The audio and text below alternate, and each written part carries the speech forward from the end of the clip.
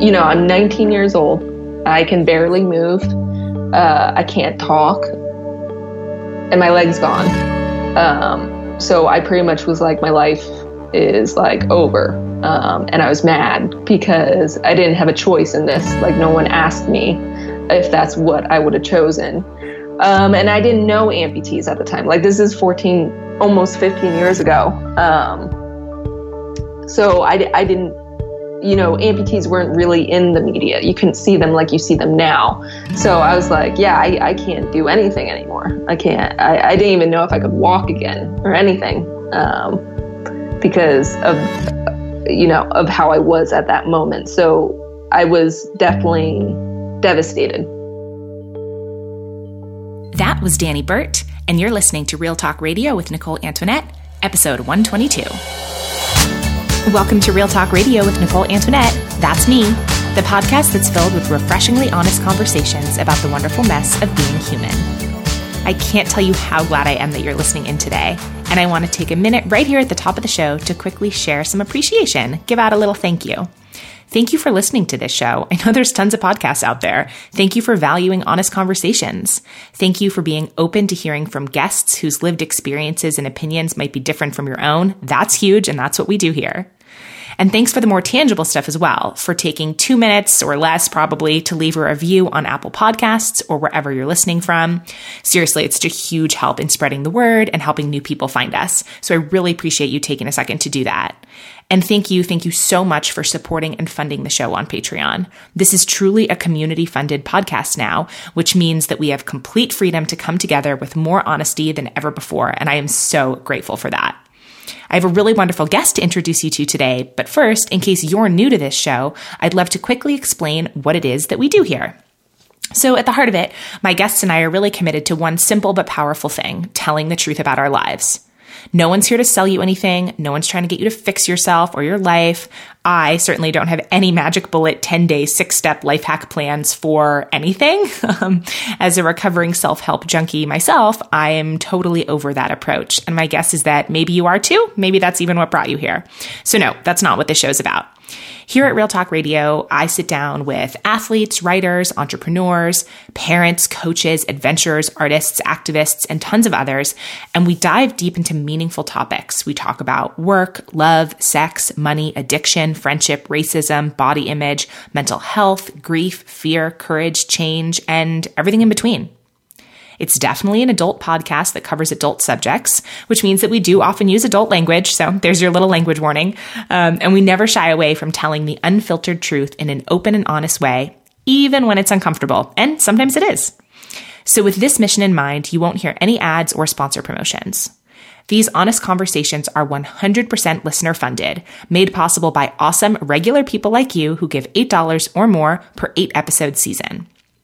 The show is and always will be free, but if you love it, if these conversations make you laugh, think, or just feel less alone, I hope you'll go to patreon.com/Nicole Antoinette to make your pledge of $8 or more per 8-episode season. You've probably heard me say this before, but I really do believe that where we spend our money, how we spend our money, that's a real-time vote for the kind of world that we want to live in. And when you help fund this show, you're voting for a world of honest, judgment-free conversations. You're voting to hear more stories from a wide-ranging group of people, the vast majority of whom are women. So when you support this show, you're saying loudly and proudly that women's voices deserve to be heard, and that no topic should be off limits due to fear or shame. This is a show by truth tellers for truth tellers. And as a thank you for supporting the show, you'll get access to over 40 hours of bonus content, as well as our monthly book club, which is super fun, my weekly behind the scenes email series where I share my real life in real time. It's probably, I'm vulnerable on the show for sure, but the weekly emails are where I share a lot of my real life as it's happening. And you'll also be the first to know when tickets go on sale for Real Talk Live events and other upcoming events in the future. There are 3 different funding levels that you can see over on Patreon. There's an $8 level, a $16 level, and a $25 level, each with their own unique, awesome bonuses. Everything that I just mentioned is at the $8 level. Up at the $25 level, we do live group Google Hangouts. And oh my gosh, those are so much fun. But again, you can check all that out over on Patreon. So one more time, it's patreon.com/Nicole Antoinette. And at the very end of this episode, you'll actually get to meet one of our Patreon community members who joins me for a fun little rapid fire question round. So stick around for that after the main episode for sure.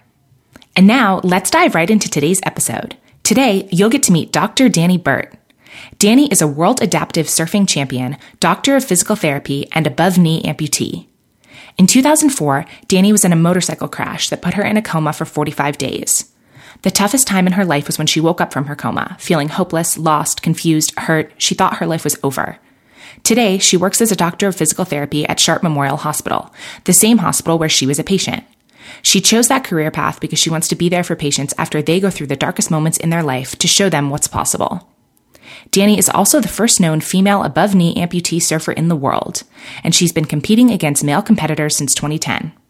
In 2017, Danny competed in an all-women's division for the first time in the history of adaptive surfing, and she was crowned the first ever Women's World Adaptive Surfing Champion at the ISA World Adaptive Surfing Championships. In this episode, Danny shares openly and honestly about her motorcycle crash, what happened, how it felt to wake up from a coma and learn that she'd lost a leg, and the process of physical and emotional recovery that happened from there. She tells the story of how she got into surfing and the evolution from her very first time on a surfboard to becoming a world champion.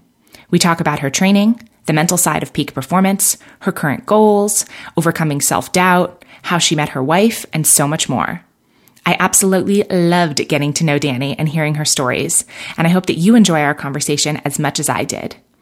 So all of that starts in just a moment, and as always, you'll be able to find all the links and resources mentioned in this episode over in the show notes at NicoleAntoinette.com/podcast. All right, we are good to go. Danny, welcome to the show.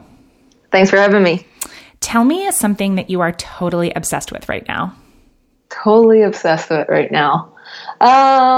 I'm pretty obsessed with, I want to get more into camping right now. So I'm pretty obsessed with that as far as getting equipment. And I turned my hatchback, my car, into a little camper. So I'm just into that right now and being outdoors more. That's exciting. That's something I can definitely relate to. The last couple of years, I have become a relatively unlikely long-distance hiker. It was not something I was ever into when I was a kid, and now I can't get enough of it. So I love when I hear other people are like, yeah, I want to do more camping. I want to go outside. I'm like, do it. That's awesome. Is it something you grew up doing? I did not. When I grew up, I probably went camping once, I guess. And I like getting into camping and hiking now, especially hiking, because as far as walking, I used to not be a very big fan of that, especially after I lost my leg. So it's nice to be at the point in my life where I enjoy doing it, and I want to get out there and walk more and hike. Mm-hmm, mm-hmm. Anywhere in particular that you'd love to go? Oh, everywhere. Yeah, no big deal. Just every single place. Yeah, I mean, ultimately, where I like to go is if there's a surf break, so I can also go surfing. Yeah, hiking and surfing.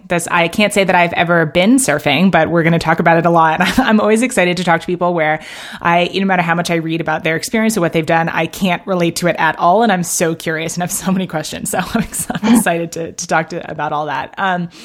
But let's see, what do I want? I want you to drop me into your real life. Tell me how you spent the first hour of your day today. What did that look like? I slept in because unfortunately the surf wasn't very good. So it was nice to sleep in. And then I ended up going to my prosthetic company to fix some things with my leg. And then I went to the library and got a library card. Oh, that's fun. I know this sounds silly maybe, but it's only in the last 5 years that I've really started taking advantage of the library. Once I found out that I could check out books from the library onto my Kindle, it was like a complete game changer. Oh, wow. I need to get a Kindle. Yeah, if you read a lot, I was really resistant to it for a while because I love books and I thought, I don't want this electronic thing, but oh my gosh, it makes everything I read a ton and it makes it so much easier for me. And then I don't, it winds up being cheaper and whatever, use the library. Yeah, I'm a big fan of the Kindle. Mm.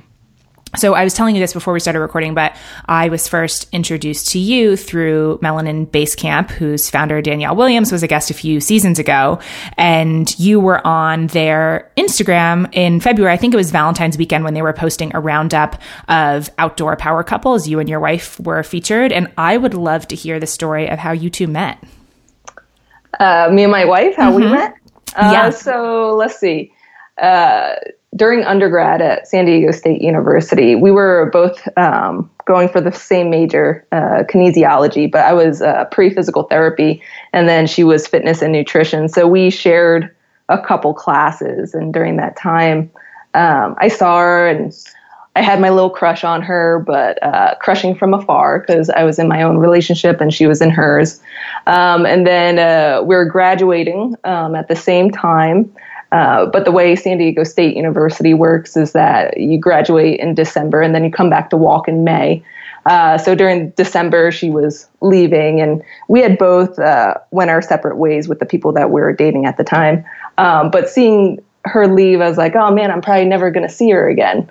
And then when it got closer to May, when she was going to come back to San Diego to walk during graduation, she had contacted me just to say hi and that she wanted to hang out while she was here with some friends. And she ended up mentioning that she's also gay. So I was like, score. I'm like, this is exciting. So I was like, yeah, definitely we'll hang out. And we hung out for that weekend and we got along, and that was it. That was it. It's funny to hear you describe and I was crushing from afar. I think that's a very relatable experience. Yeah. Everyone knows what that's like. And you're like, well, I'm never going to see them again, so maybe I should just go for it. Yeah, definitely. Your wedding pictures are lovely. Did you have a favorite part of your wedding or a favorite thing that you guys did? Oh man, it was just a great week. So we made it like a week kind of thing. So I went on my bachelorette down in Mexico at a surf break that I really like with my really close friends. So being down there for 2 days and unwinding, that was a really great experience. And then when I came back, we had all gotten a big Airbnb for the family. So to be able to see the family there and throw welcome dinner for everybody for the wedding, that was really nice because we got to see everybody for 2 days. So when the actual wedding came around, there wasn't really that much pressure to make sure you connected with everybody because we already connected. And then just in general for the wedding, is just, this huge, amazing party. And it's overlooking one of my favorite surf breaks. And it was just, all of it was just such a beautiful time to be able to dance with everybody and drink and laugh. And I don't know, the whole thing was very touching. That sounds lovely. My husband and I eloped, which was definitely the right choice for us. But I always love hearing, other people who did things differently, what their experience was like. So it's nice to get a little window. I'm totally down for that too, because I was more leaning for that. I mean, I definitely enjoyed the wedding and the ceremony and seeing everybody, but it is very expensive, and I'm very frugal. So yeah, it was partially a money decision for us, and it was partially, I don't really love being the center of attention. I have sort of mixed feelings about wedding stuff in general, and I don't know, every time we started thinking about planning something, I just felt really stressed out, and our rule became anything that feels stressful for more than 15 minutes is out, and then we were like, oh, well, we have to elope because literally everything's stressful. I like that agreement. Yeah, it was good. I don't know if that's practical in other areas, but it worked for us. That's awesome. So you live in San Diego now, right? I do. But that's not where you're from, I'm guessing, based on, I can hear it in your accent. Are you from the East Coast? I am. I'm from Jersey. Okay, that's what I thought. Yeah, I'm from New York. And I was like, that sounds like Jersey. Right yeah, it's funny. When did you move to San Diego? When did I move? I moved when I was 18. So that was 2003, right after graduating high school. What brought you out there? What brought me out here to San Diego? Yeah. Well, so I had a pretty rough childhood, I guess, and pretty rough family situation. And I knew if I stayed, there would be issues. I knew I needed to travel and get away and be independent and separate myself from what was going on in my home life. And, in Jersey, I grew up by the beach. So I knew I had to be by the water no matter what. And I've never been to the West Coast. So I was like, San Diego sounds nice. And I knew one person out here. So I was like, if I get into trouble, I know that one person. And then I did get into trouble. But so, yeah, that's what brought me out here. Yeah, you landed in a pretty beautiful place. My parents live in Oceanside, so yeah, nice. Oh, Lots of nice weather, and yeah, there's worse places to choose for sure. Yeah, and a lot of good surf, so yeah, it's definitely nice. So tell me the story of how surfing came into your life. You mentioned obviously living by the beach when you were younger, but is that something that you used to do as a kid? No, I never surfed growing up. So ever since I was a little thing, like I don't even know how old I was. I can't even remember. But I grew up skateboarding and bodyboarding. So bodyboarding or boogie boarding, but I call it bodyboarding. So I grew up doing that. Like being in the ocean was home for me. I just never ended up getting a surfboard because I didn't have the money to get one and whatever. It just wasn't something that I did. So, you know, I had that board knowledge, like stand-up skateboarding. I already had that board knowledge, and I also had wave knowledge and being in the ocean and understanding all of that. So that crossed over to surfing pretty easily. Yeah, I feel like those are I mean, they're definitely not skills that I have. Like have I ever skateboarded? Now I'm thinking about that. I feel like no. It's just funny. I guess that's a thing that a lot of people have done that I have not done. Never been surfing. Apparently I don't like to balance on things. But yeah, I can imagine how that would translate for sure. Yeah, definitely. So do you remember the very first time that you went surfing?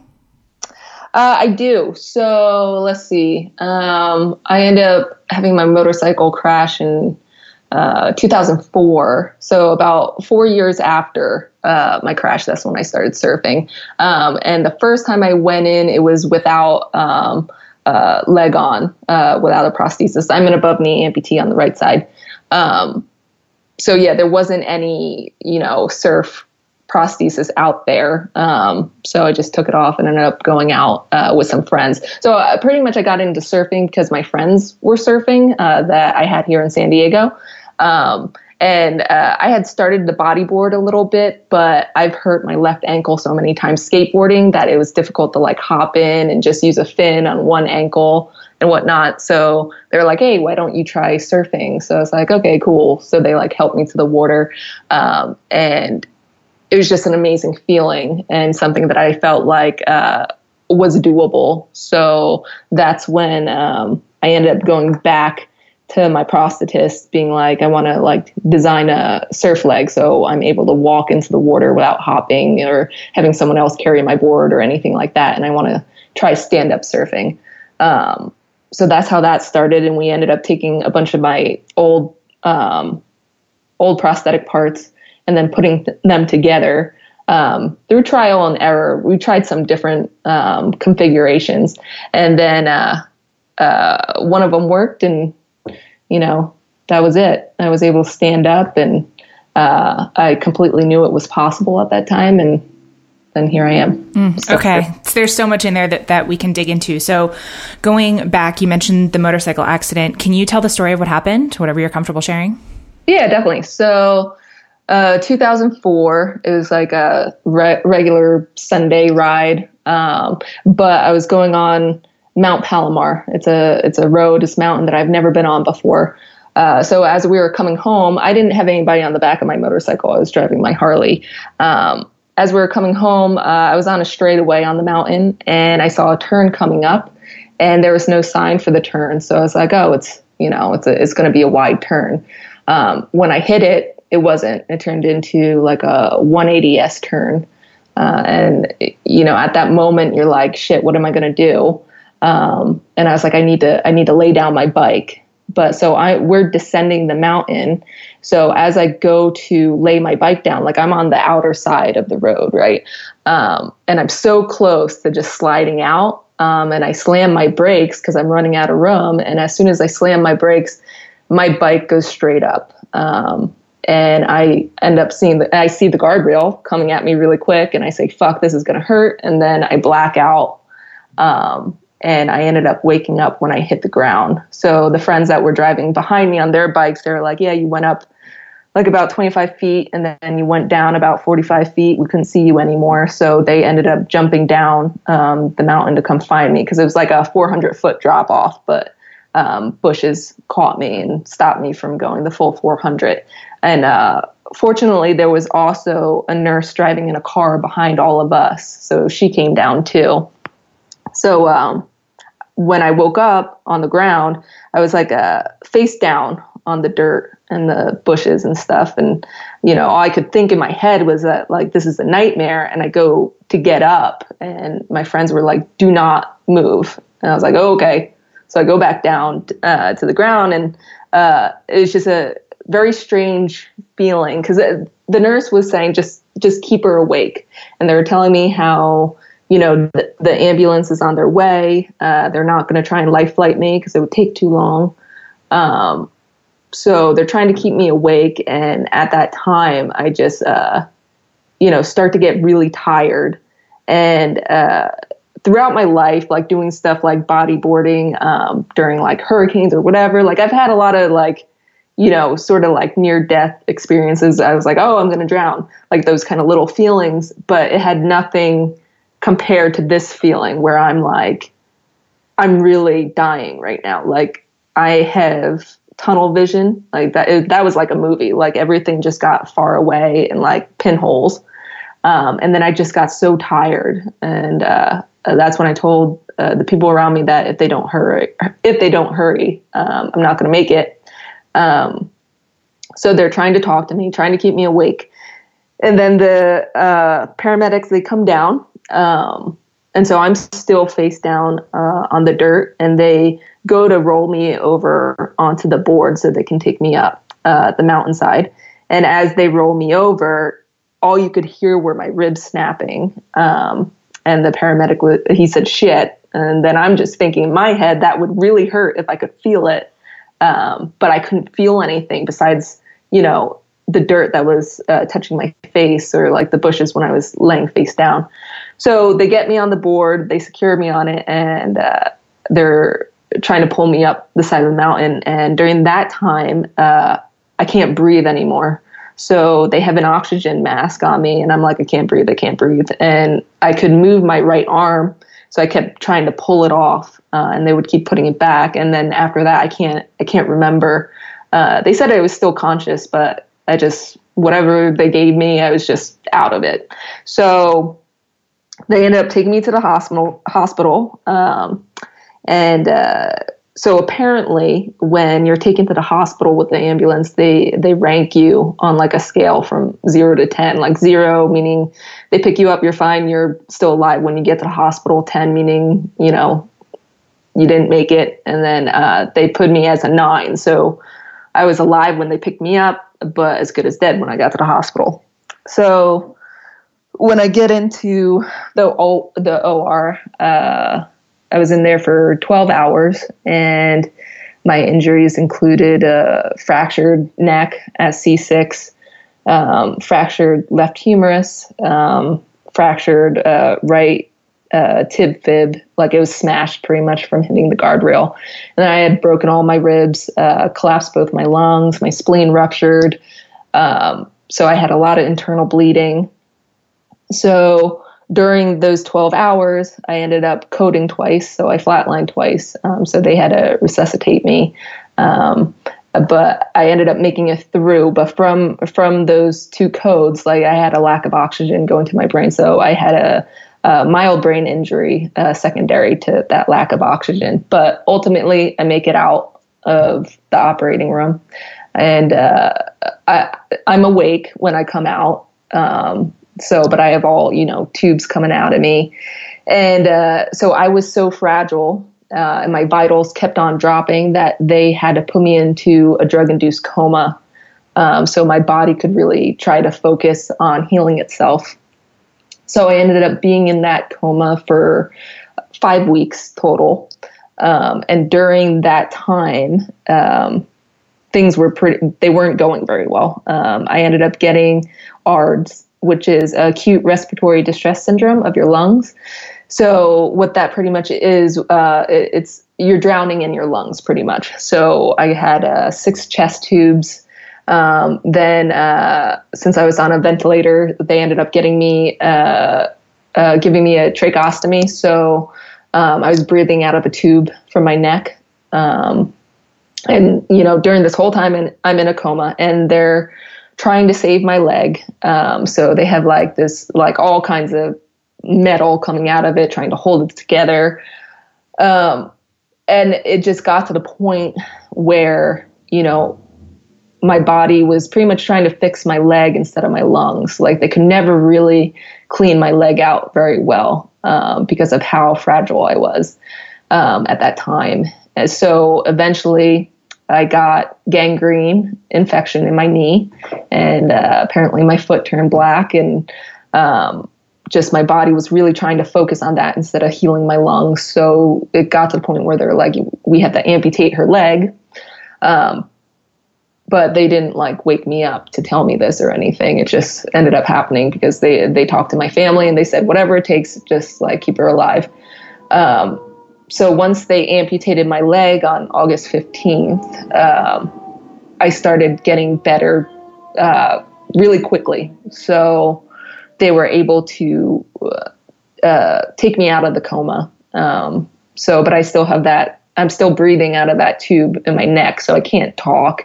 And pretty much from being in a coma for 5 weeks, I can't move. Like I could move like my right arm a bit. My left arm just wouldn't move. So I ended up, the injury that I sustained on that side was a left brachial plexus injury. So I couldn't move or feel my left arm at all from my shoulder down. So I couldn't sit up. I couldn't talk. I was still on all these drugs. And no one has told me that my leg's gone at this time. And I can't sit up to see it. So, they didn't want to tell me either until I could talk again. The doctors didn't want to tell me until I could talk. But I ended up figuring it out because I could feel my leg. It felt like it was bent at the knee, going through my bed and then twisted around. And I was like, that is not possible in my head, but I'm really doped up. So I'm just going to let it go for a little bit. But then it just kept on nagging at me. And I ended up getting a friend to tell me by like putting their hand on my left leg and sort of moving it up and down, and then just hitting their hand to my right leg. And that's when they ended up telling me that they had to take it off. So it was a friend who told you? Yes. Yeah. And do you remember, I mean, it sounds like there was, pain meds and other things going on. Do you have a really clear memory of that conversation? Yes. And do you remember like what your first thought was? I was very angry, very sad, very angry, scared. I was crying. It was just, I'm 19 years old. I can barely move. I can't talk, and my leg's gone. So I pretty much was like, my life is like over. And I was mad because I didn't have a choice in this. Like no one asked me if that's what I would have chosen. And I didn't know amputees at the time. Like this is almost 15 years ago. So I didn't, amputees weren't really in the media. You couldn't see them like you see them now. So I was like, yeah, I can't do anything anymore. I can't, I didn't even know if I could walk again or anything, because of how I was at that moment. So I was definitely devastated. That's for sure. What was the recovery process like from there? More, I mean, obviously I'm sure it was a long thing physically, but I'm curious, like mentally and emotionally, what it was like from that point on. So physically, it's interesting because for me, I can see what's going on. Like I can see that my leg's gone. I could see that my arm wasn't working. But I could see progress, right? I was seeing that I was getting stronger, and I would be able to like sit up, and, I was progressing through rehab and physical therapy and occupational therapy and all that. Mentally, that was definitely the hardest, because you can't see it. And, you have your inner voice just going constantly, and around in circles, and just, it was very negative at that time. And, for me, once I got out of the hospital and rehab, and I was back at home and facing society again, and like a life that's completely different, and, you know, in a body that's completely different. I got to the point where I was just like, if I don't go to talk with someone, I'm in trouble. Like I'm in a lot of trouble. So I ended up going to therapy, and that was definitely the best thing that I could have ever done for myself. And, you know, looking back on it, you know, this accident was like devastating and all that stuff, but we definitely went back in time to like, growing up as a kid, and the things that I went through as a kid, and the mental abuse that I went through then. And I just was able to talk through that and develop coping skills. And it was definitely very eye-opening and refreshing to be able to learn those skills and just evaluate my life in a different way, in a more healthy and, you know, realistic kind of way. But yeah, I mean, you know, I still have my good and my bad days now, but now I definitely have the tools to get through it. And that's, you know, I really attribute that to going through my crash and having to go to therapy to really get things in line again. Shout out to therapy. I'm a huge fan of therapy. Yeah, I love it. I definitely love it. Oh my God. Yeah, I know. I feel like so many sentences are like, well, my therapist, Jessica, says. Everyone's like, we know you're in therapy. It's fine. So that's funny. So you mentioned that your sort of one of your first thoughts was more of despair. Oh my gosh, my life is over. What's my life going to look like? When did that start to turn around where you felt a more positive outlook? So while I was in the hospital, I was just seeing a few of my close friends that just kept coming back and just like, you know, really believing in me. And, you know, I didn't have health insurance at this time. My one friend like researched it all, got me on health insurance, and just was really, you know, there for me and believing in me, and just like, you know, believing me in a way that whichever way I decided to go, they were there for me. And they gave me that space. It was like this sort of loving support that I've never felt in my life. So seeing that gave me like, that gave me the decision right there, like pretty much. Cause like I had two decisions, I like choices in my brain. I was like, I could either stop and like not keep going, you know, and, you know, kill myself or whatever, or B, put in everything I got and like really try, and see what happens. So, you know, looking and seeing those friends around me and, seeing the love that they had for me, I was like, I'm going to give it a go. So that's where that came from. It came from in the hospital, which I'm fortunate that it happened there because, you know, that really set me on a line to keep progressing. I mean, I had, you know, my bad days again, where I really like questioned everything, but I could always fall back to that one decision that I made in the hospital. Being like, I made that decision, so I'm going to stick to it and do whatever I have to make it possible to get my life in order again. Yeah, I feel like that's a really beautifully honest answer. It's the kind of stuff that sometimes we don't want to talk about, of the like, yeah, I was at the moment of, is this the life that I want? Am I going to continue doing this? And like you said, that it is a choice to make. And that even though after you make that choice, that doesn't mean that, okay, well, everything's hearts and stars and unicorns from now on, right? Like, I think sometimes there's this myth of, I don't know, progress as like a linear, okay, well then this happens and then this happens and then this and it gets better. And that's, I think, not really realistic. Sometimes it is like the 2 steps forward, 9 steps back. And just because you've made the decision that, okay, yeah, I am going to try. Okay, yeah, I'm not going to give up. That doesn't mean that some days aren't the worst. And I think that's true for a lot of people in a lot of situations. Totally.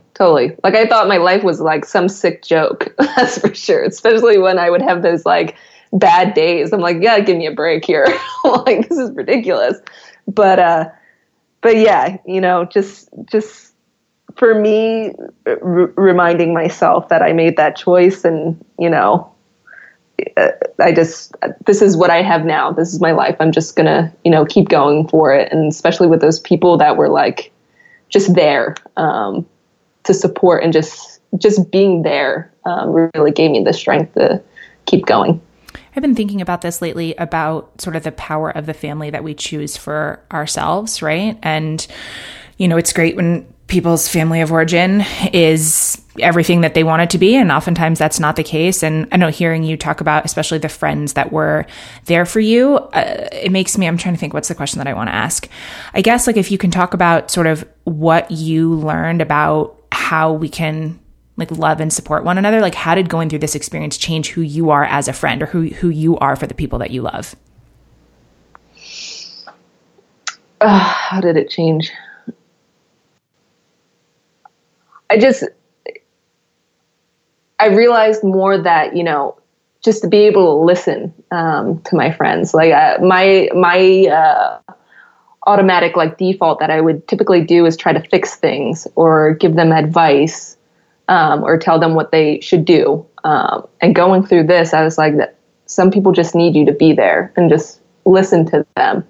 They're not asking you to fix their problems or anything. And that's what I feel like, two of my friends that were really there for me, that's what they did for me. They're like, we're here, and we're here to listen to you, and we will help you if you want us to help you. But we're here to listen to you. And I think that's what I really needed. And that's what I've, told myself that I want to do for my friends, is just be there for them, just listen.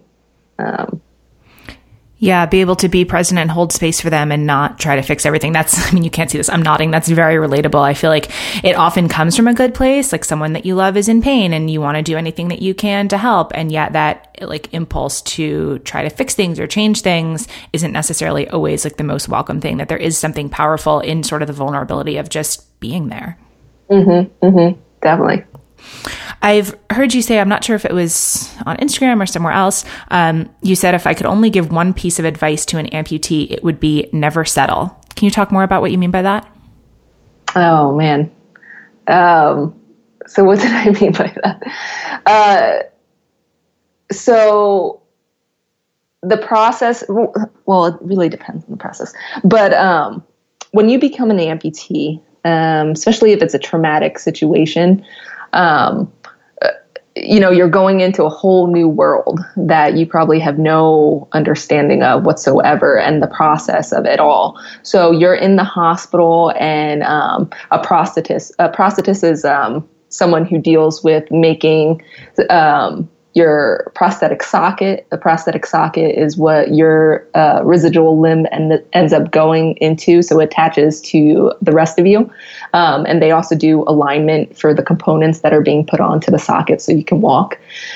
So that's what a prosthetist is. So they typically come in and see you at the hospital. So they're coming to see you right after something very traumatic happens to you, and you're very vulnerable in the state. And a lot of people end up thinking that that person that comes in is your person, and you can't leave them. Like you feel like you owe them something because they've been through it all with you, I guess, from that first beginning stage.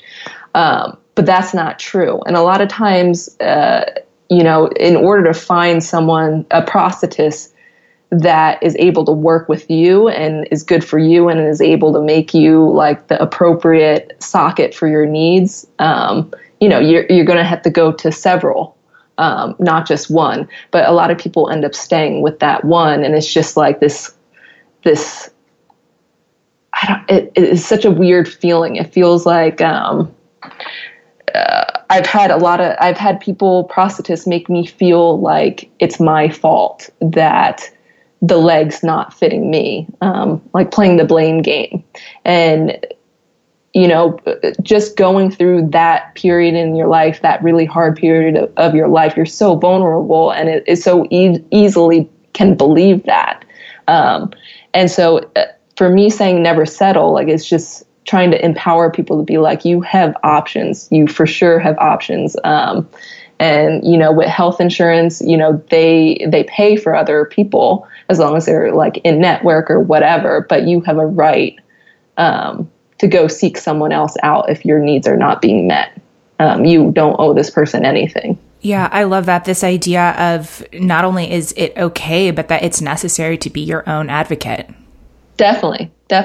And it's because it's like being an amputee, it's like, you know, we all go through our pain and discomfort. It's almost like the name of the game, but there's a line, you know, there's a line between like, you know, something that, you know, is acceptable, like discomfort, to full blown out pain that will affect your quality of life overall and hinder you from, you know, really meeting your potential.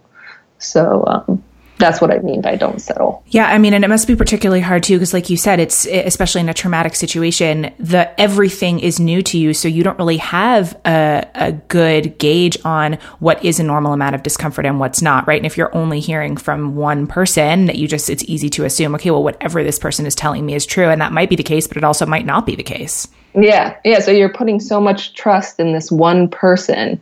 So then it's almost like you've already put all this trust in one person. It seems so daunting to leave and start all over again. I mean, it's with any relationship, but especially with this, because this is such a sensitive, vulnerable kind of thing. Like being fitted for a prosthesis is a very close kind of, you know, relationship. You know, they know a lot about you as far as your leg and everything. So, trying to tell people that, you know, you have so many other options. You just have to, you know, give it a go. Mm-hmm. Just believe in yourself and empower yourself and, you know, just seek someone else out and advice from other people. Yeah, I love that. So you mentioned before that obviously even still now you have tough days and that you're grateful that you have sort of coping mechanisms and tools and stuff learned in therapy. When you say that, like when you're having, you know, whatever quote a tough day is now, what does that look like for you? What's sort of the challenge or struggle that comes up the most? Like if something goes wrong with like my prosthesis, like with the socket or whatever, or if something breaks. And like just in general, the fitting process for a prosthesis, it's hard, especially for an above knee amputee. It's very different compared to like a below knee amputee. So I like for my last socket took so long. I had to switch everything because so there's different methods to have your socket made, like different ways to put it on and everything. So I had one method that I used for like 9 years, and then all of a sudden my body couldn't take it anymore. So I had to completely switch to a new method. So having to like switch, that was definitely a trying period, because I'm like, crap, what is going on? Like, because it hurt so much. So going through that pain and like discomfort is just like, that was just really hard for me to wrap it's just always hard when you're going through that much discomfort. But, you know, I was able to, you know, break it down and draw on my past experiences to be like, no, this is okay. Like I have these options to move forward. And I could justify where I was able to pinpoint where it was coming from and deal with the issue. So as far as my leg, that's definitely a down period, but I was able to get through that. And then as far as like mentally, I mean, the mind is just crazy, like what it can say over and over. You know, so I still go back to therapy for like checkups or whatever, just like a therapy tune-up. Yeah, I'm familiar with that. Yeah, me too. Yeah, so those are things that just help me get through those down days that I have. Mm-hmm. And then it's just like, even with you know, social media and having that platform, just like sometimes second guessing myself on what I'm saying. I don't know if you go through that, but yeah, being able to talk that out in my mind and justify it or, you know, reason through it. Those are some of the harder days that I have, I guess. Yeah, I'm curious about that, about social media. So when you say second guessing yourself, what do you mean? Do you mean like whether or not it's going to be well received, whether you're saying what you want to be saying? What do you mean? Yeah. Let's see, where can I can give an example of, like the World Championships. So I won the World Championships last year, in surfing, in my division. So, but before that competition, 2 days before, it was announced that women wouldn't receive points towards their team. So this probably gets a little complicated, because the way the World Championships work for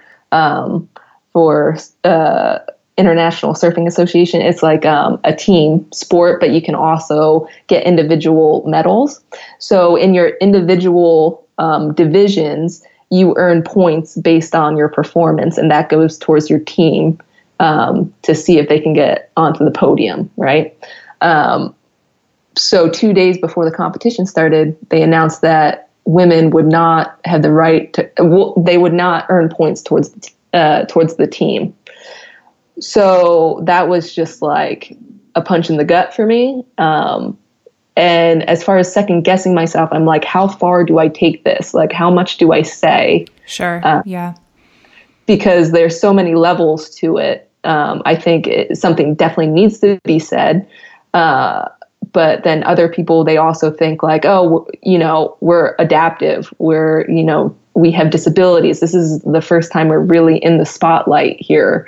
Like, don't mess up that chance, So it's second guessing myself on how much I should say, or if I should say anything. But I was able to reason through that. And as far as me saying something, I just feel like through the last year or a little longer, I feel like I'm finding my voice. And I do feel that it is important to say something, because as far as my opinion, I wish that I had someone that spoke for me and stood up for me growing up in the situations that I was in. So I sort of feel, owe it. I guess I have a platform. I have a voice. I'm fortunate enough to have that. So to be able to say something and, back people up or whatever, I feel that's important. So that's how I got through that. Yeah. So I want to talk about the surfing evolution a little bit, because obviously you just mentioned, being, I don't know what the right terminology is, winning, because you were the first ever women's world adaptive surfing champion, right? So that's a huge deal. Congratulations. So going back, so obviously you told a little bit about, when your friends took you out surfing for the very first time. I'm interested in the, from point A to point B, or from point A to point Z, what was it like to be a beginner? And then where along the way were you like, wait, I'm actually really good at this. I want to see how far I can take this. Good question.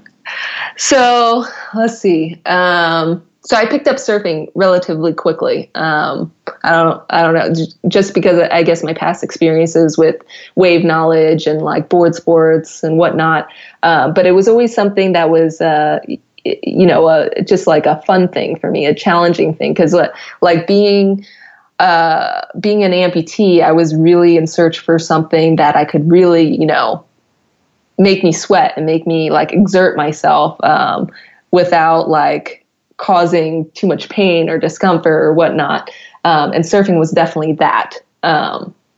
So it was definitely a thing that was pretty much it's something that's everything to me. It's my exercise, it's my meditation, it's, everything. So I was just doing it for fun for a while. And my ex, she was a professional surfer. So I went to a lot of competitions that she went to. And then those people throwing those competitions were like, hey, why don't you do expression sessions or whatever, be in this with us. And I was like, okay, cool. So I've been to France and Costa Rica and stuff like that. And I've been able to surf in little things like that. Well, not little, they were for world championships for longboarding and stuff.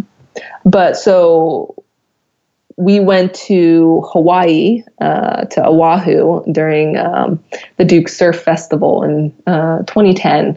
And as I was coming out of the water just from surfing there, some woman ran up to me and she's like, oh, we're having an adaptive surf competition. You want to be in it? And I had never heard of something like this. So I was like, yeah, sure. Why not?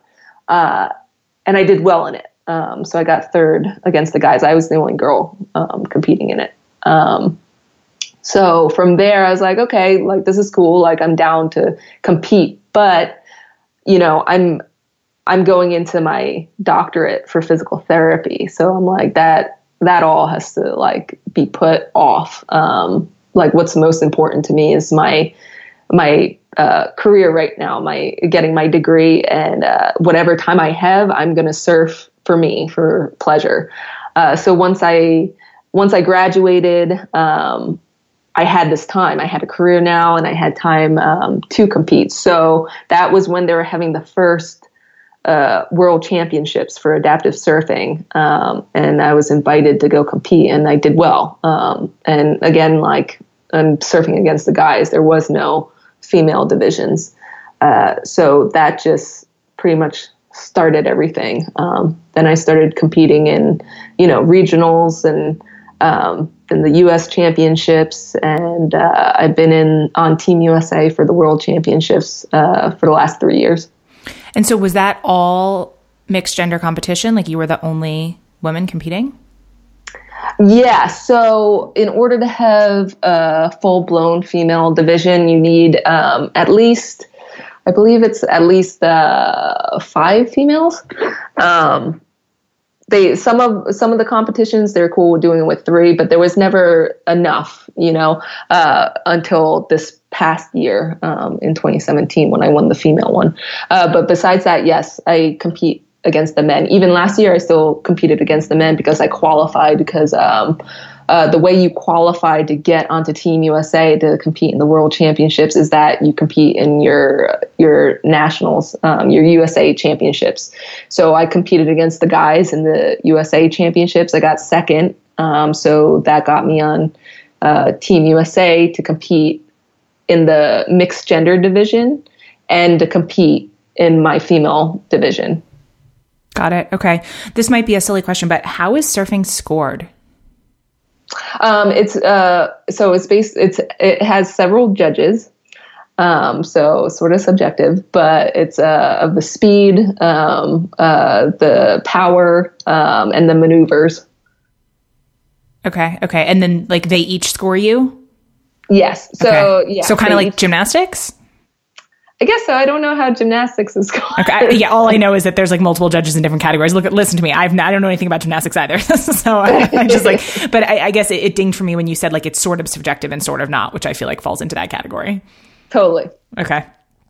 Were you always competitive? Like, was that a part of your childhood, or I guess like, do you even feel like you're a really competitive person now? I feel, well, I wasn't, okay. So growing up, I did not compete in anything. People wanted me to compete in bodyboarding, but I didn't believe in myself in that kind of way. I just didn't. I guess I didn't believe in myself to compete in that way, and I didn't want to put myself out like that, so I didn't do it. And then, I feel after my crash and rehab and therapy and all that kind of stuff, then I was willing to put myself out there like that. And I realized I have always had this sort of drive. It's just, I just didn't believe in myself like that when I was younger, or have the support in that kind of way. So now, I'm competitive. I'm definitely competitive. Like I have that competitive feeling, and drive. I feel like you have to in order to, be willing to do these competitions, cause it's not always fun. When you're in a competition, you surf what's out there, unless there's absolutely no waves. But even if it's like stormy and huge, you're going out because you're expected to be able to surf whatever is handed to you at that time. And sometimes like the regional ones, they're only 15 minutes long. So that's like nothing. Right. So you definitely have to have that drive and that, desire to put yourself out there like that. Yeah, I think that's really relatable. This sort of idea of, this isn't exactly how you phrased it, but like not, when you said not like willing to put yourself out there, not enjoying things that we're not good at, or like not being willing to risk failure. I think that that's incredibly relatable in lots of different circumstances. And then you have to get to that point to be like, well, okay, like this might be an epic failure, but being willing to take that risk. Like, I feel like that's the point where you push over and to be able to do something great. Totally. Definitely agree. And that crosses over to like me wanting to like get my degree. Like I never wanted to go to college because I guess that sort of crosses over too. Like I didn't believe in myself in that kind of way. So, you know, developing the mentality that no, like I do believe in myself and like I'm going to push for that degree or that career or whatever, like that lands me in the position where I am now, where I was able to get my doctorate and I have a career in physical therapy and all that good stuff. So yeah. I mean, I think sort of one of the most powerful things I'm taking from what you're saying, it's like so easy to look at it in a really black and white way of either I don't believe in myself and so I'm not going to do things, or I totally believe in myself and then everything's awesome. Like that's like, I think that's also a little bit of a myth. Like you can decide that you're going to take risks and push yourself and do it. And also it can be really hard and it can be messy and it cannot always go according to plan. Like, and you can also still do it, right? Like I think there's something in that space that I'm getting from what you're saying. Definitely. It's a bumpy, windy, weird road that you have to go down and it can take a really long time, but yeah, I mean, it's possible. Mm-hmm. That's for sure. So I guess surfing's something that you love. Sure. So, why do it competitively versus just for fun, especially because you do have a really fulfilling career and other things? Like what motivates you? Like what drives you to compete in this sport? Sometimes I question it. No. You're like, I have no idea. Get back to me tomorrow. I mean, sometimes I do because I'm like, oh, this is a lot. But, you know, overall, I've been to a lot of different kind of like surf competitions for able-bodied, for adaptive, whatever. Going to an adaptive competition, surf competition, it's a whole different kind of feeling, especially like, you know, the world championships where, you know, all these different nations are coming together, or like that same competition in Hawaii is still going on. And that's like the second largest adaptive surfing international competition. So you're just having this gathering of all these people that are adaptive. And it's just this awesome feeling to be around people that, you know, are like you, with differences or whatnot. And you can bond with that. And it's just like, you know, every day, I'm asked about my leg, you know, which is fine. I'm totally fine with talking about it. But, you know, going to these competitions and hanging out with these athletes and stuff, you know, the majority of them, I have no idea why they're an amputee or why they're in a chair or what's going on. Like, it's not even talked about because, you know, we're just people. We talk about surf or, you know, whatever else. We don't talk about, you know, whatever disability we have. And it's just nice. It's refreshing. It's, I don't know. It's hard to describe that feeling. Mm-hmm. So that's one of the reasons why I do it. And it's just like, I also do a lot with mentoring for kids and stuff, getting into adaptive surfing. And it's just such a nice feeling to be able to do that. Like, it just empowers them so much, like the kids and their parents. And it's just getting them, you know, more information and giving them tips about their prosthesis or whatever. And they can come to me about whatever questions they have. And that's an awesome feeling. I don't know. It's just taking something that I'm so passionate about, surfing, and, you know, educating people on things. It's just really rewarding, I guess. Yeah, I can imagine. It's really nice to make people's, you know, try to make that road a little less bumpy for people. Yeah. And I mean, especially when you're saying working with kids, like letting them know that they're not alone, right? They're not the only one that's gone through this. Totally. Mm-hmm. So what does training look like for you these days? Can you get into some of the details about that? What does it take? Well, I surf a lot. So, sure. That's awesome. So, fortunately, with my job, I just work 4/10s at the hospital. So I have plenty of time to surf.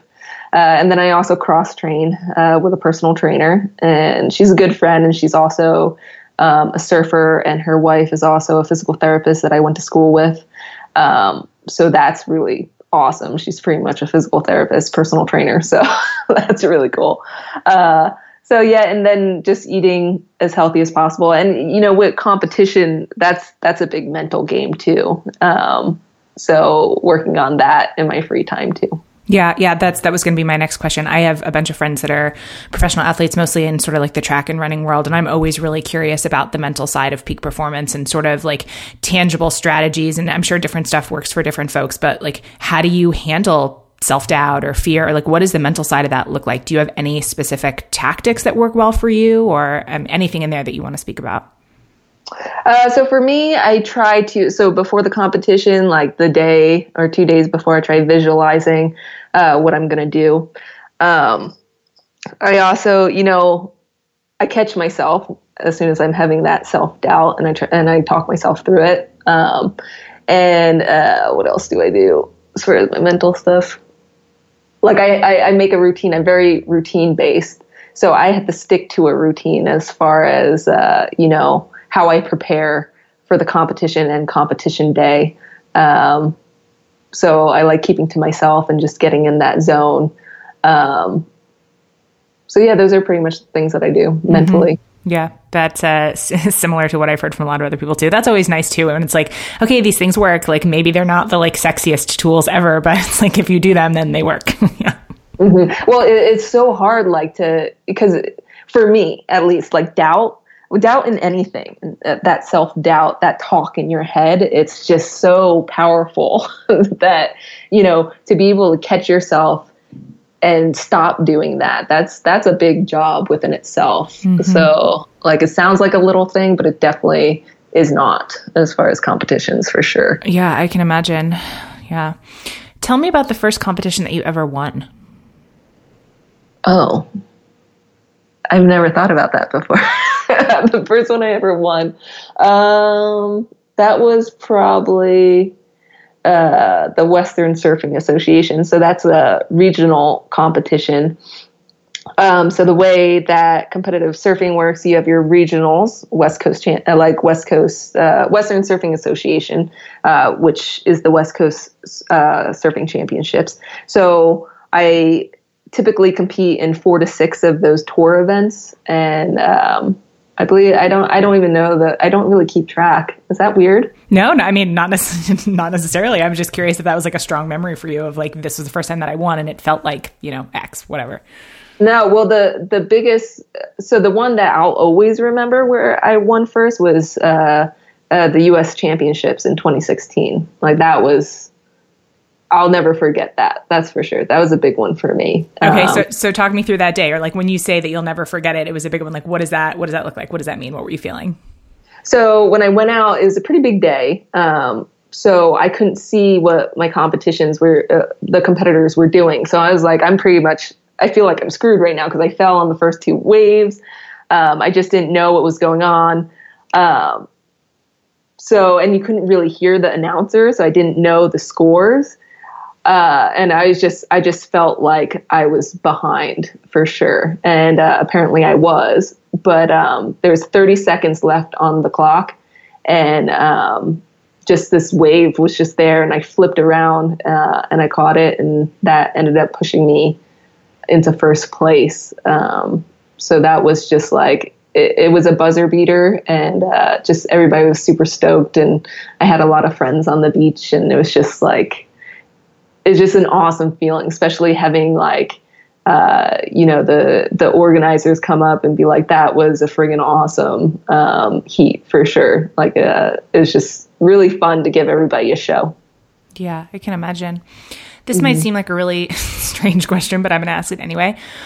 What does it feel like to win like that? Like, meaning, I don't know, I've heard kind of like all different accounts of, either it's not as good as I thought it would be, or it felt so good to do it when people that I loved were there, or it was validating of all the hard work I put in. Like, you hear so many different sort of like stories and perspectives on big success, especially something that someone's been working to for a while. For you, what did that feel like? Well, after I caught that wave, I didn't know what happened. Like, I still didn't know if it pushed me into the winning spot.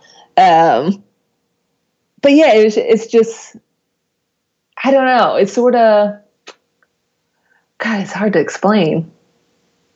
It's very, for me, it was very fulfilling for me because it's just like when you're competing in that final heat, you're really pushing yourself so hard, especially if there's good size waves. And just to like finally see what all your training and preparation has done for you, that is just like, just an amazing feeling. I don't know. Mm-hmm. Yeah. I could listen to you talk about this all day. It's like very interesting to me. Now I'm like, how many surf competitions can I Google and watch online? Like that sounds so fun. Yeah. For me, what was really cool. So one of the first regional competitions that I did, it was big. It was definitely big at the same spot where the USA championships were held.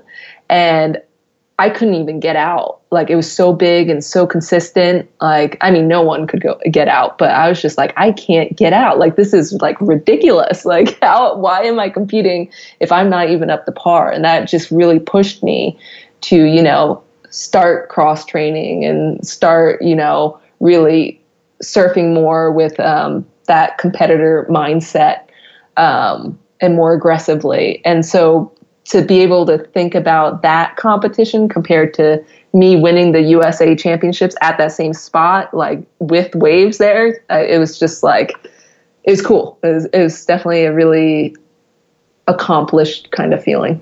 Yeah, that's an incredible thing when you have a really tangible look at, hey, this is what I used to be able to do and this is what I'm able to do now, and to be able to see basically like the big gap between those two. Definitely. Mm-hmm. Do you have any surfing specific goals, like whether it's for this year, for the future in general? Is there something where you're like, I want to, whether it's like I want to surf in this location or I want to, win this thing? How does that look for you? Are you sort of a goal setting person? I am a goal setting person, but this year, as far as surfing, I think I just want to have fun. Not put a lot of pressure on myself as far as competitions. I just, right now I'm really enjoying, trying different boards, different size boards, like different fin setups, just having fun with it. And I think that's when I do my best too. And like, I want to challenge myself by surfing like shorter boards too. Can you say more about that? I don't really know what you mean by challenge yourself with that. Is that harder, I'm assuming? Yeah, it's way harder, especially for an above knee amputee who surfs with prosthesis on. Because some people that are above knee amputees, they don't surf with a leg on, so they don't stand up; they kneel. But I stand up, right? So the shorter you go with the board, and the more your leg hangs off the board, the harder it is for you to stand up, right? Got it. Yeah. Yeah, because there's no. So the few of us that do stand. With an above knee prosthesis, we make our own surf legs. So, I feel like there's a lot of room to, grow in that aspect as far as components. But pretty much the majority of legs are just like modified peg legs. So if you're going to pop up on a shorter board with your foot, like with your fake foot that's hanging off of it, there's so many variables. Like that it'll get caught on the edge. It's way hard. It's way easier to get your foot caught, and then it snags you up, because the shorter you go on a board, it's the quicker you have to pop up, because you're trying to catch a wave at a different, more critical time of the wave. So if you get hung up in the back, then you're all over. You're gonna fall. Interesting. So when you talk about this year, it's like it seems like you're approaching or like looking for different challenges, like not necessarily maybe like bigger competitions or something, but like some of these other challenges that are challenging for different reasons. Yeah. Cool. Mm-hmm. So I know that one of your missions is to advocate for equality in adaptive surfing. Can you tell me more about that? Well, I touched on it with what happened with the females. Sure. In the last World Championship. So that's what I'm really pushing for, because that was sort of, like I said, it was a very bittersweet moment, right? Because when I heard that before competition, I was like, whoa, wait. I'm like, that is not, like, what's going on? Like, who could possibly make this kind of decision? Like, what time are we living? Like, it was just very strange. And with me ending up winning that, it was just this bittersweet feeling where I was like, yeah, like I'm super stoked that there's, more females showing up and like, that we get like our own divisions and everything, but it's still, not equal. It was like, it pretty much felt like, are we like a pony show or something? And maybe that's negative, but, I just don't think it's necessary to ever bring inequality like that into any sort of competition. And I don't think there's any, real justification for that. That could really, make me feel better about it. Mm-hmm. So I just find it so important to have a conversation about that and see what we can do to fix it and not allow that to happen again. Yeah. Because I mean, I don't know. It's hard. It's harder in general for in my opinion, it's harder in general for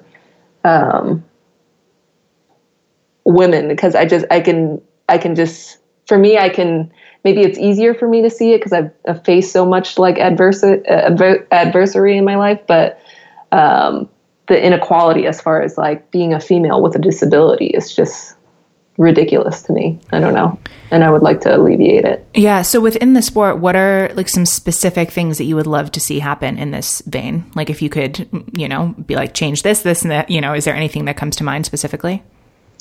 More visibility with women surfers, for sure.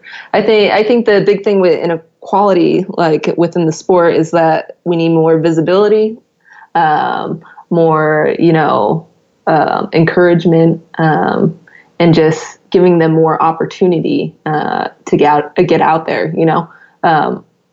From my own experiences, as far as being an amputee and wanting to get into sports and get into action sports, a lot of things that I faced was just like pretty much telling me that I can't do it and they don't see me doing it. But then the like man next to me who's the same age as me, same, disability or whatever is being pushed into sports. I'm like, what's the difference here?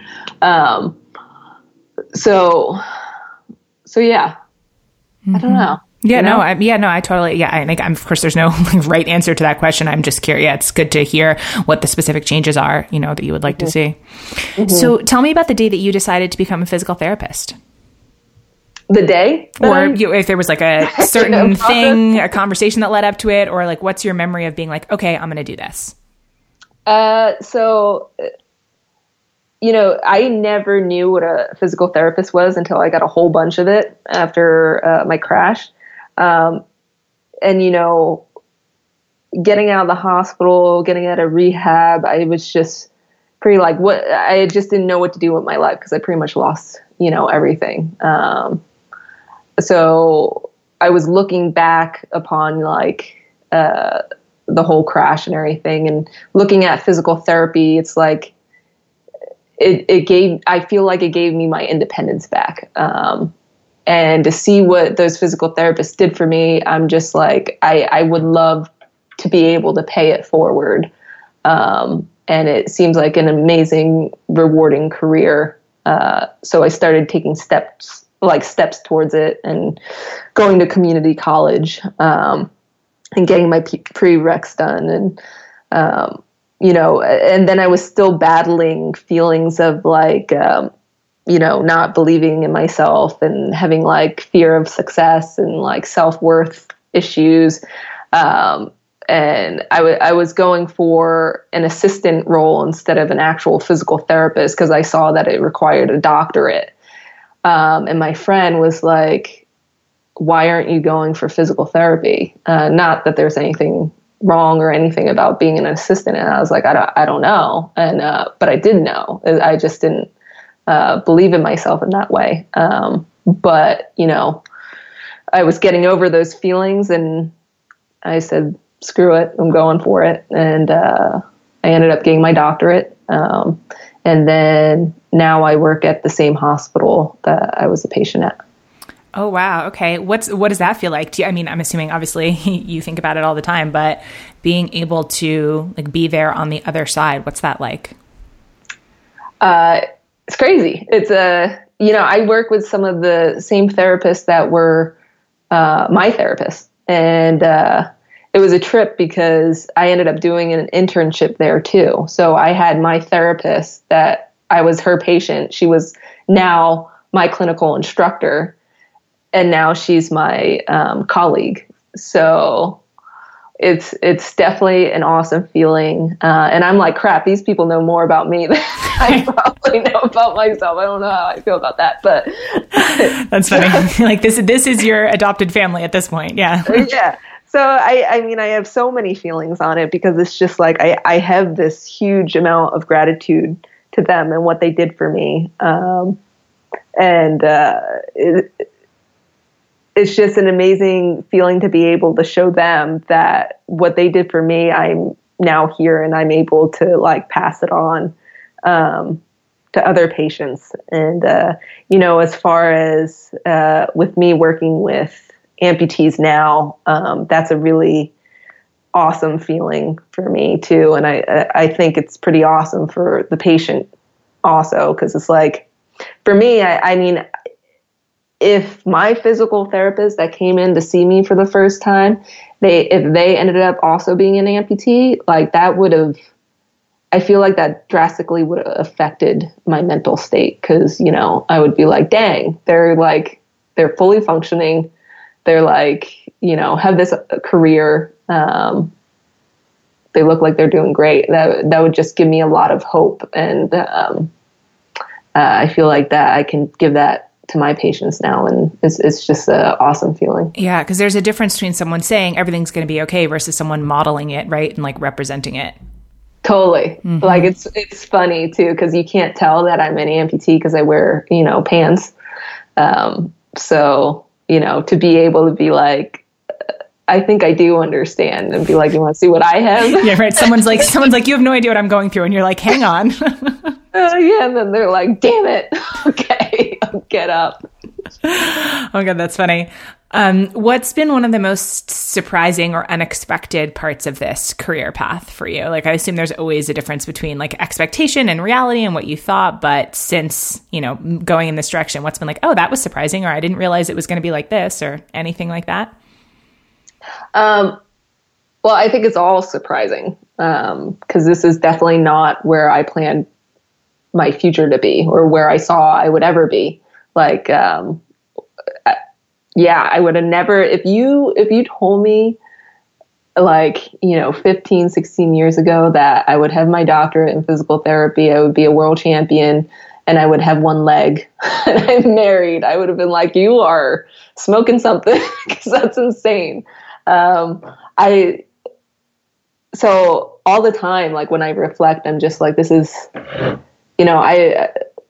me, I've really gone above what I thought I would ever achieve. And it's a beautiful feeling. And for me, I'm just stoked to be able to finally feel like I'm finding my voice, and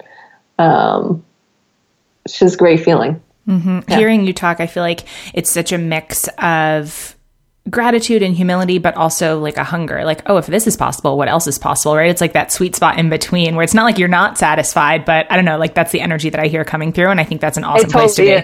Yeah, it definitely is. It definitely is. Like that mentality has definitely helped me. I feel like, cause I want to, I guess I'm just curious.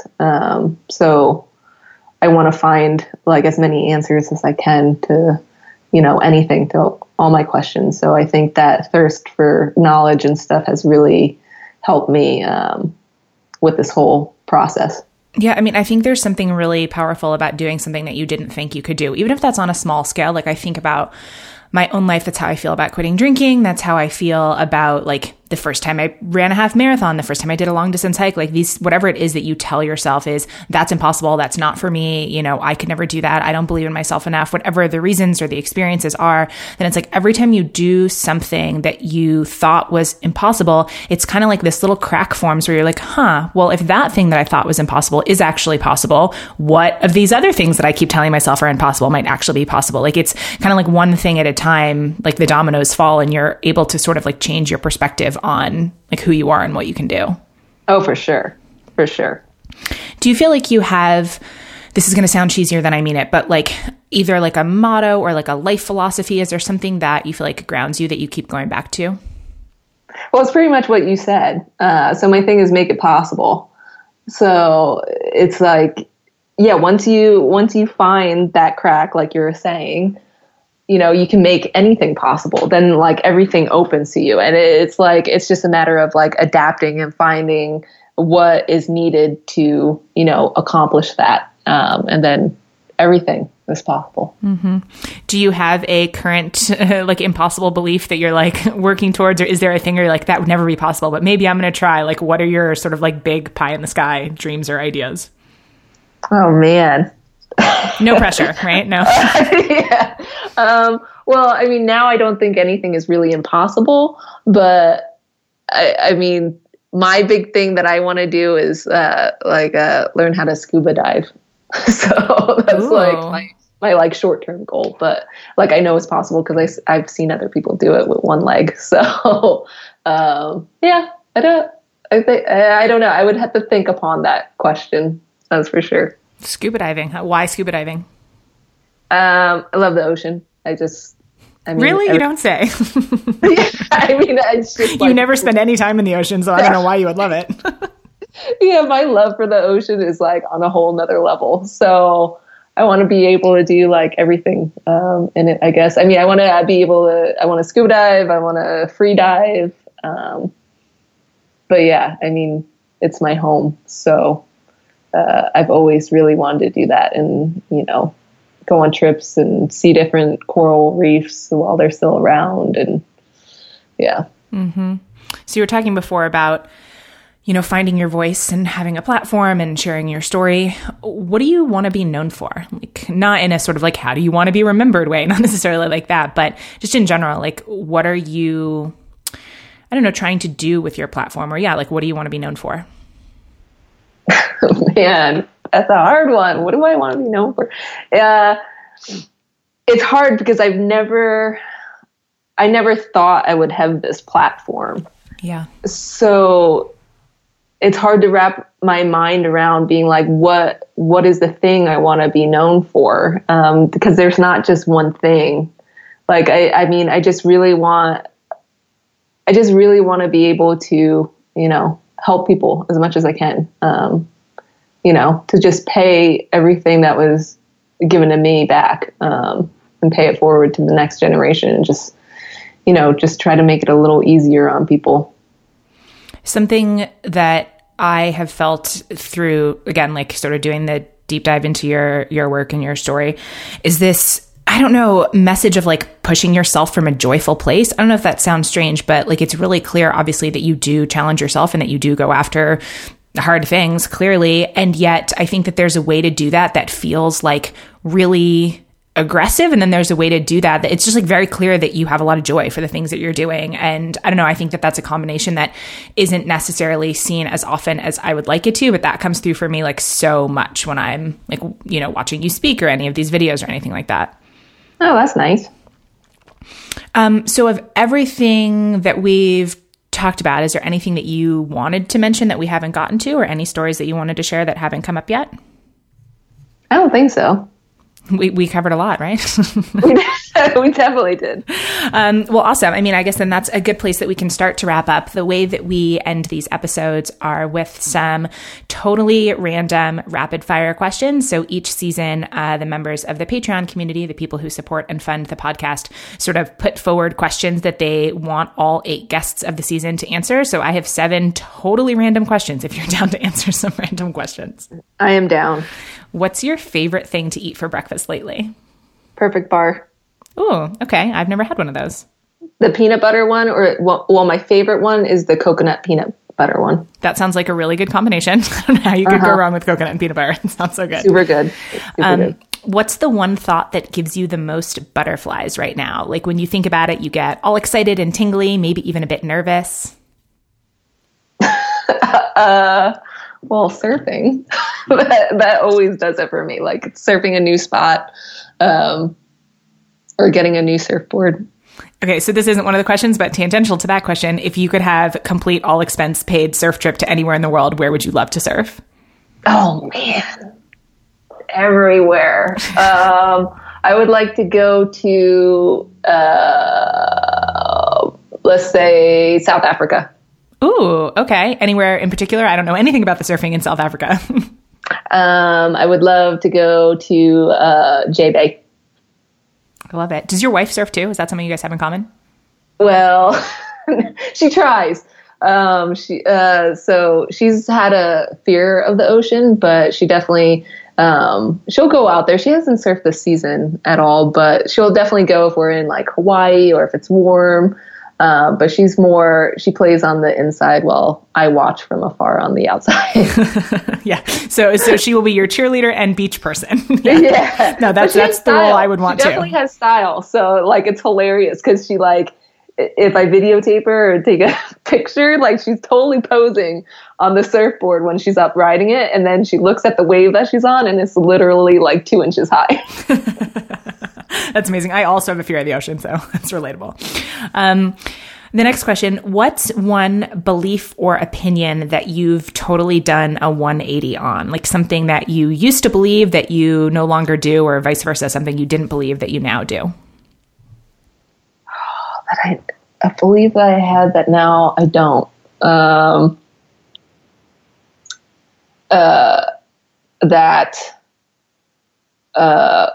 man, is this supposed to be rapid? No, it doesn't have to be at all. I know the rapid fire is a bit of a misnomer. I should come up with a better name, like weird amalgamation of questions that I didn't put, that my like audience chose, that you can answer as long or short as you want. Just rapid fire questions sounds easier. Okay, say the question again. Okay. What's one belief or opinion that you've done a total 180 on? Something that you used to believe that you no longer do? Just like a belief that's changed for you. Well, that I would never be able to surf. Yeah, that's a good one. Yeah. Clearly that has done a 180 because you can't surf. Like I literally thought, and this seems to go through a lot of amputees' minds when they want to go surfing or whatever. I was like, I had nightmares. I was like, my fake foot is going to get caught on kelp and I'm going to drown, or like it's going to weigh me down or whatever. Like it's just all these like negative, like scary things that were going to happen, but none of them have happened, knock on wood. Yeah. What's something that you are finding frustrating lately? Like one thing or area of your life that right now is a bit challenging?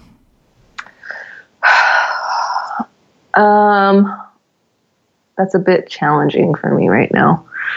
I guess, man, how personal do we want to get? Hey, listen, it's Real Talk Radio. You can literally say or share anything you want. I'm sure someone else has probably gone there in the last like 14 seasons, so don't worry. Yeah. I just feel like the race thing has been difficult, especially with, what's going on with politics and everything. And I just feel like it's more, I don't know what's going on, but I'm definitely more aware of it now. Aware of, my color and, how I'm treated or the people around me are treated. It just seems to be way more at the forefront, and that may be because of politics or, me finding my voice or everything. But that is definitely something that has been very present on my mind. Yeah. I mean, from what you just said, I'm sure it's a combination of things, right? Like you said, like the time and what's going on sort of like a social and political level, and then that combining with personal stuff. Definitely.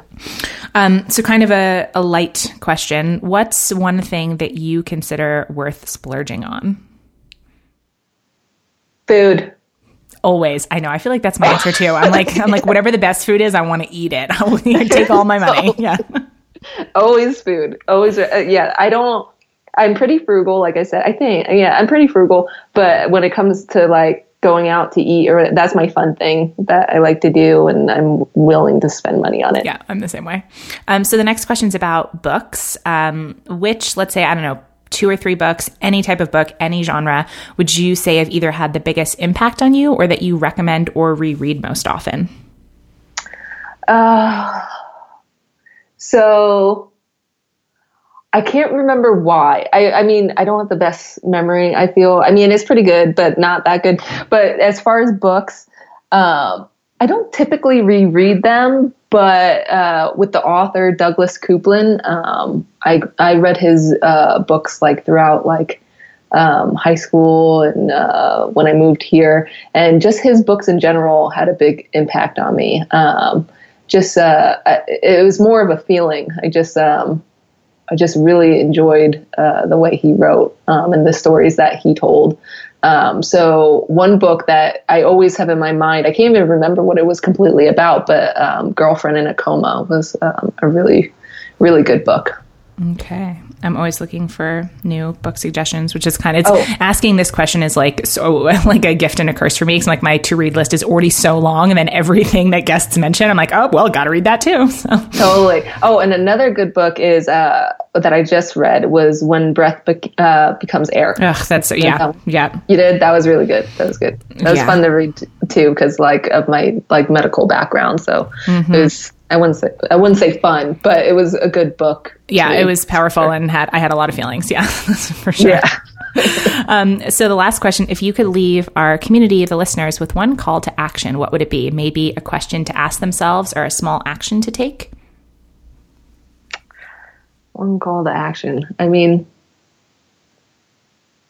just don't believe that doubt, that self-doubt that is going through your head when it happens. Like there's always a way to make things possible. And, you know, like we've been talking, I think one of the common things that we've been talking about throughout this, I guess, podcast, is, the road is never straight, I feel. It's never, completely without its bumps and turns, but that's okay. You just got to find a way to get through it and keep going forward.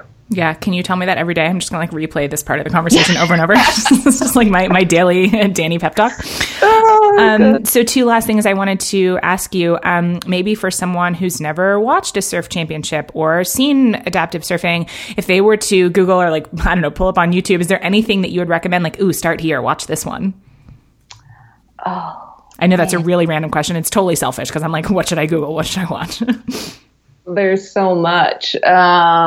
One of my favorite surfers to watch is Joel Tudor. So you can pull him up and watch him.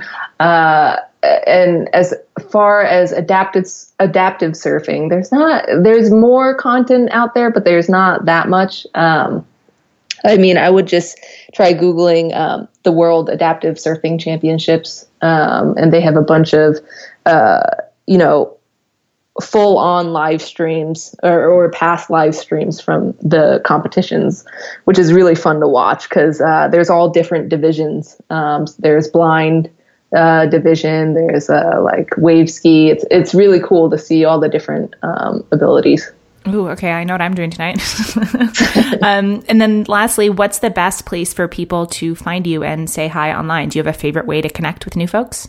Instagram is always the best, I feel. Or you can go to my website, dannyburt.com.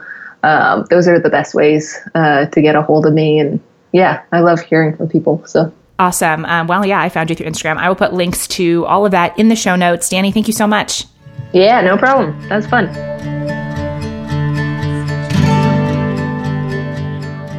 And that's our show for today. Thanks so much for listening and for being part of the Real Talk Radio family. Speaking of the Real Talk Radio family, I wanted to give a huge shout out to Adam Day, my producer and sound engineer.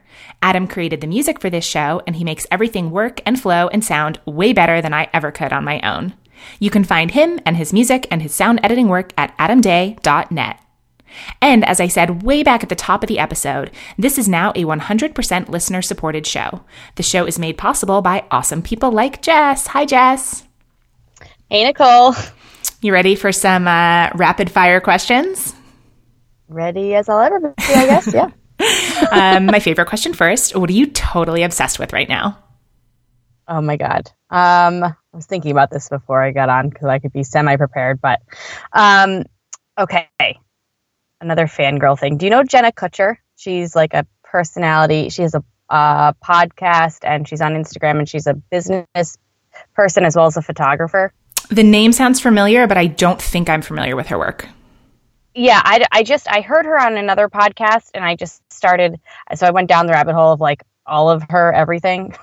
And like she teaches courses and she just, I really liked her style on her podcast, and then I found her on Instagram, and I was just like, oh my God, she's just is body positivity. She, she's really artistic. She is just this warm and fuzzy. Everything that she does and says and puts out there is just really warming and cheerful and inspiring. So I've been kind of just following her lately and been really into everything that she's doing. Oh, I'll have to check her out. I'm always looking for fun new people to follow. So, like it. If you could go back, let's say like 5 years and give yourself some advice, what would it be? What did 5 years ago Jess need to know? God. 5 years ago, I only had one child. So I think 5 years ago, Jess, this is what I would tell myself today. What? No, but back, like if you could go back and tell your 5 years ago self something, what would it be? Oh, just be here now. Be here now. I love that. The next question, when or in what situation do you feel most yourself? Like when you're totally in your zone and feeling like your truest self, what are you doing? Hanging out with close girlfriends and cooking food. Ooh, that's a good one. That sounds fun. I would have to agree with that. Yes, it does. What's one new thing that you would love to try this year? Ooh. So it's spring in the summer. One a new thing that I would love to try. Well, I'm looking to get better with my food photography. So that's something that is new to me and that I would really like to try to put effort into and learn about. That sounds so fun. I love knowing what people's kind of hobbies and curiosities are. It's a good question. Yeah. The last question, what's something that you wish people were more open and honest about? Oh my God, same as you, sex and money. Always, right? Literally all day long. Can we just talk about that and only that ever? Ever. Okay, well then get more specific. What's like within those huge topics, is there anything that you're like, specifically, I want people to be more honest about X? Well, okay. I mean, not that I need to know everybody's like dollar for dollar amount, but I do think that like people talking about like how they afford, so I have a lot of cousins and we're all pretty close, but I have one cousin who says, for example, like money's so personal. Like, don't you think that that's personal? Like, I don't want to talk about my finances. And I'm like, yeah, but I mean, to her specifically, like she does well. They kind of, have their like white picket fence and their jobs and their security and they have nice things and, but like they don't make a ton of money. So I'm like, okay, explain that to me. Like what sort of, how do you break down your wants and what you're doing now based on what today looks like and what you maybe want 6 months from now and a year from now. And, just a little bit more of like the breakdown. Because I find that when people sort of explain that, then to me, I could never have that explained to me enough. Because I feel like I'm just one of those people that I could learn a little bit more about money management. And I'm always like, I just want to absorb it all the time. Yeah, I feel that way too. Just like, I mean, I'm just obviously a curious person. I'm curious how people allocate their money and what they find worth splurging on and what they don't. And, how much is going into debt and where the money's coming from. Yeah, I agree that it can be personal. And obviously, people share whatever level they're comfortable with. But I think that this shouldn't be as off limits as it is, because like not talking about this kind of stuff is what leaves people feeling like sort of in the dark and clueless and like having that sort of like negative comparison stuff. Totally. And like the whole thing where it's like, some people take huge financial risks or like what to you would be considered a risk and like how big of a risk would you take and how big of a, if I'm thinking about taking a financial risk, like what would that look like for me? And, because in being an entrepreneur, like I'm always kind of curious, like what is quote unquote worth it in terms of like where I'm going to spend my money and how I'm going to risk it. Right. So risk for return or reward. I'm just interested in sort of how that looks for different people and maybe based on that where I can learn and make sense for myself, you know? Mm-hmm. Yeah, I feel the same way. It's good. So you're a member of our Patreon support squad, which means that you're one of the people that listeners can thank for making this podcast possible, since you make a small and powerful reoccurring pledge that helps to fund the costs of producing the show each season. And I would love for you to share two things. First, why you decided to support the show. And then second, maybe your favorite thing about being in our community or the bonus content, or just what you like the best. Well, okay. I had been it was one of those things where I had said to myself that I was going to support the show for a really long time, and then I finally just did, because it's like stop saying they're going to do it. Because, you know, to your point, when I think you talk about it sometimes in the beginning of the show, where you say, you know, we all want to just support the things that we want to exist in the world, kind of thing. And I think to myself, like, if you didn't do the show, like, I would miss the show. I really look forward to when you release the new seasons. I binge on it, kind of thing. So, you know, and it's like I run out of really quickly. So I'm like, I kind of can't wait for the next one to come along. So I think, like, man, if I didn't have that, I'd be pretty bummed out. So, you know, like everybody likes to feel good, and everybody likes to, you know, hear positive feedback from people. And, you know, I really appreciate what you do, and I want you to know that by supporting you. So that was sort of like, yeah. I love that. Thanks so much. You're welcome. And have you had a favorite thing since you decided to join? I really like the bonus episodes, for sure. Yeah, those are fun to record. I know it's fun to get past guests back for bonus episodes. I've been thinking through the rest of the year of like, ooh, who wants to come back? And it's always really fun to have that like second conversation.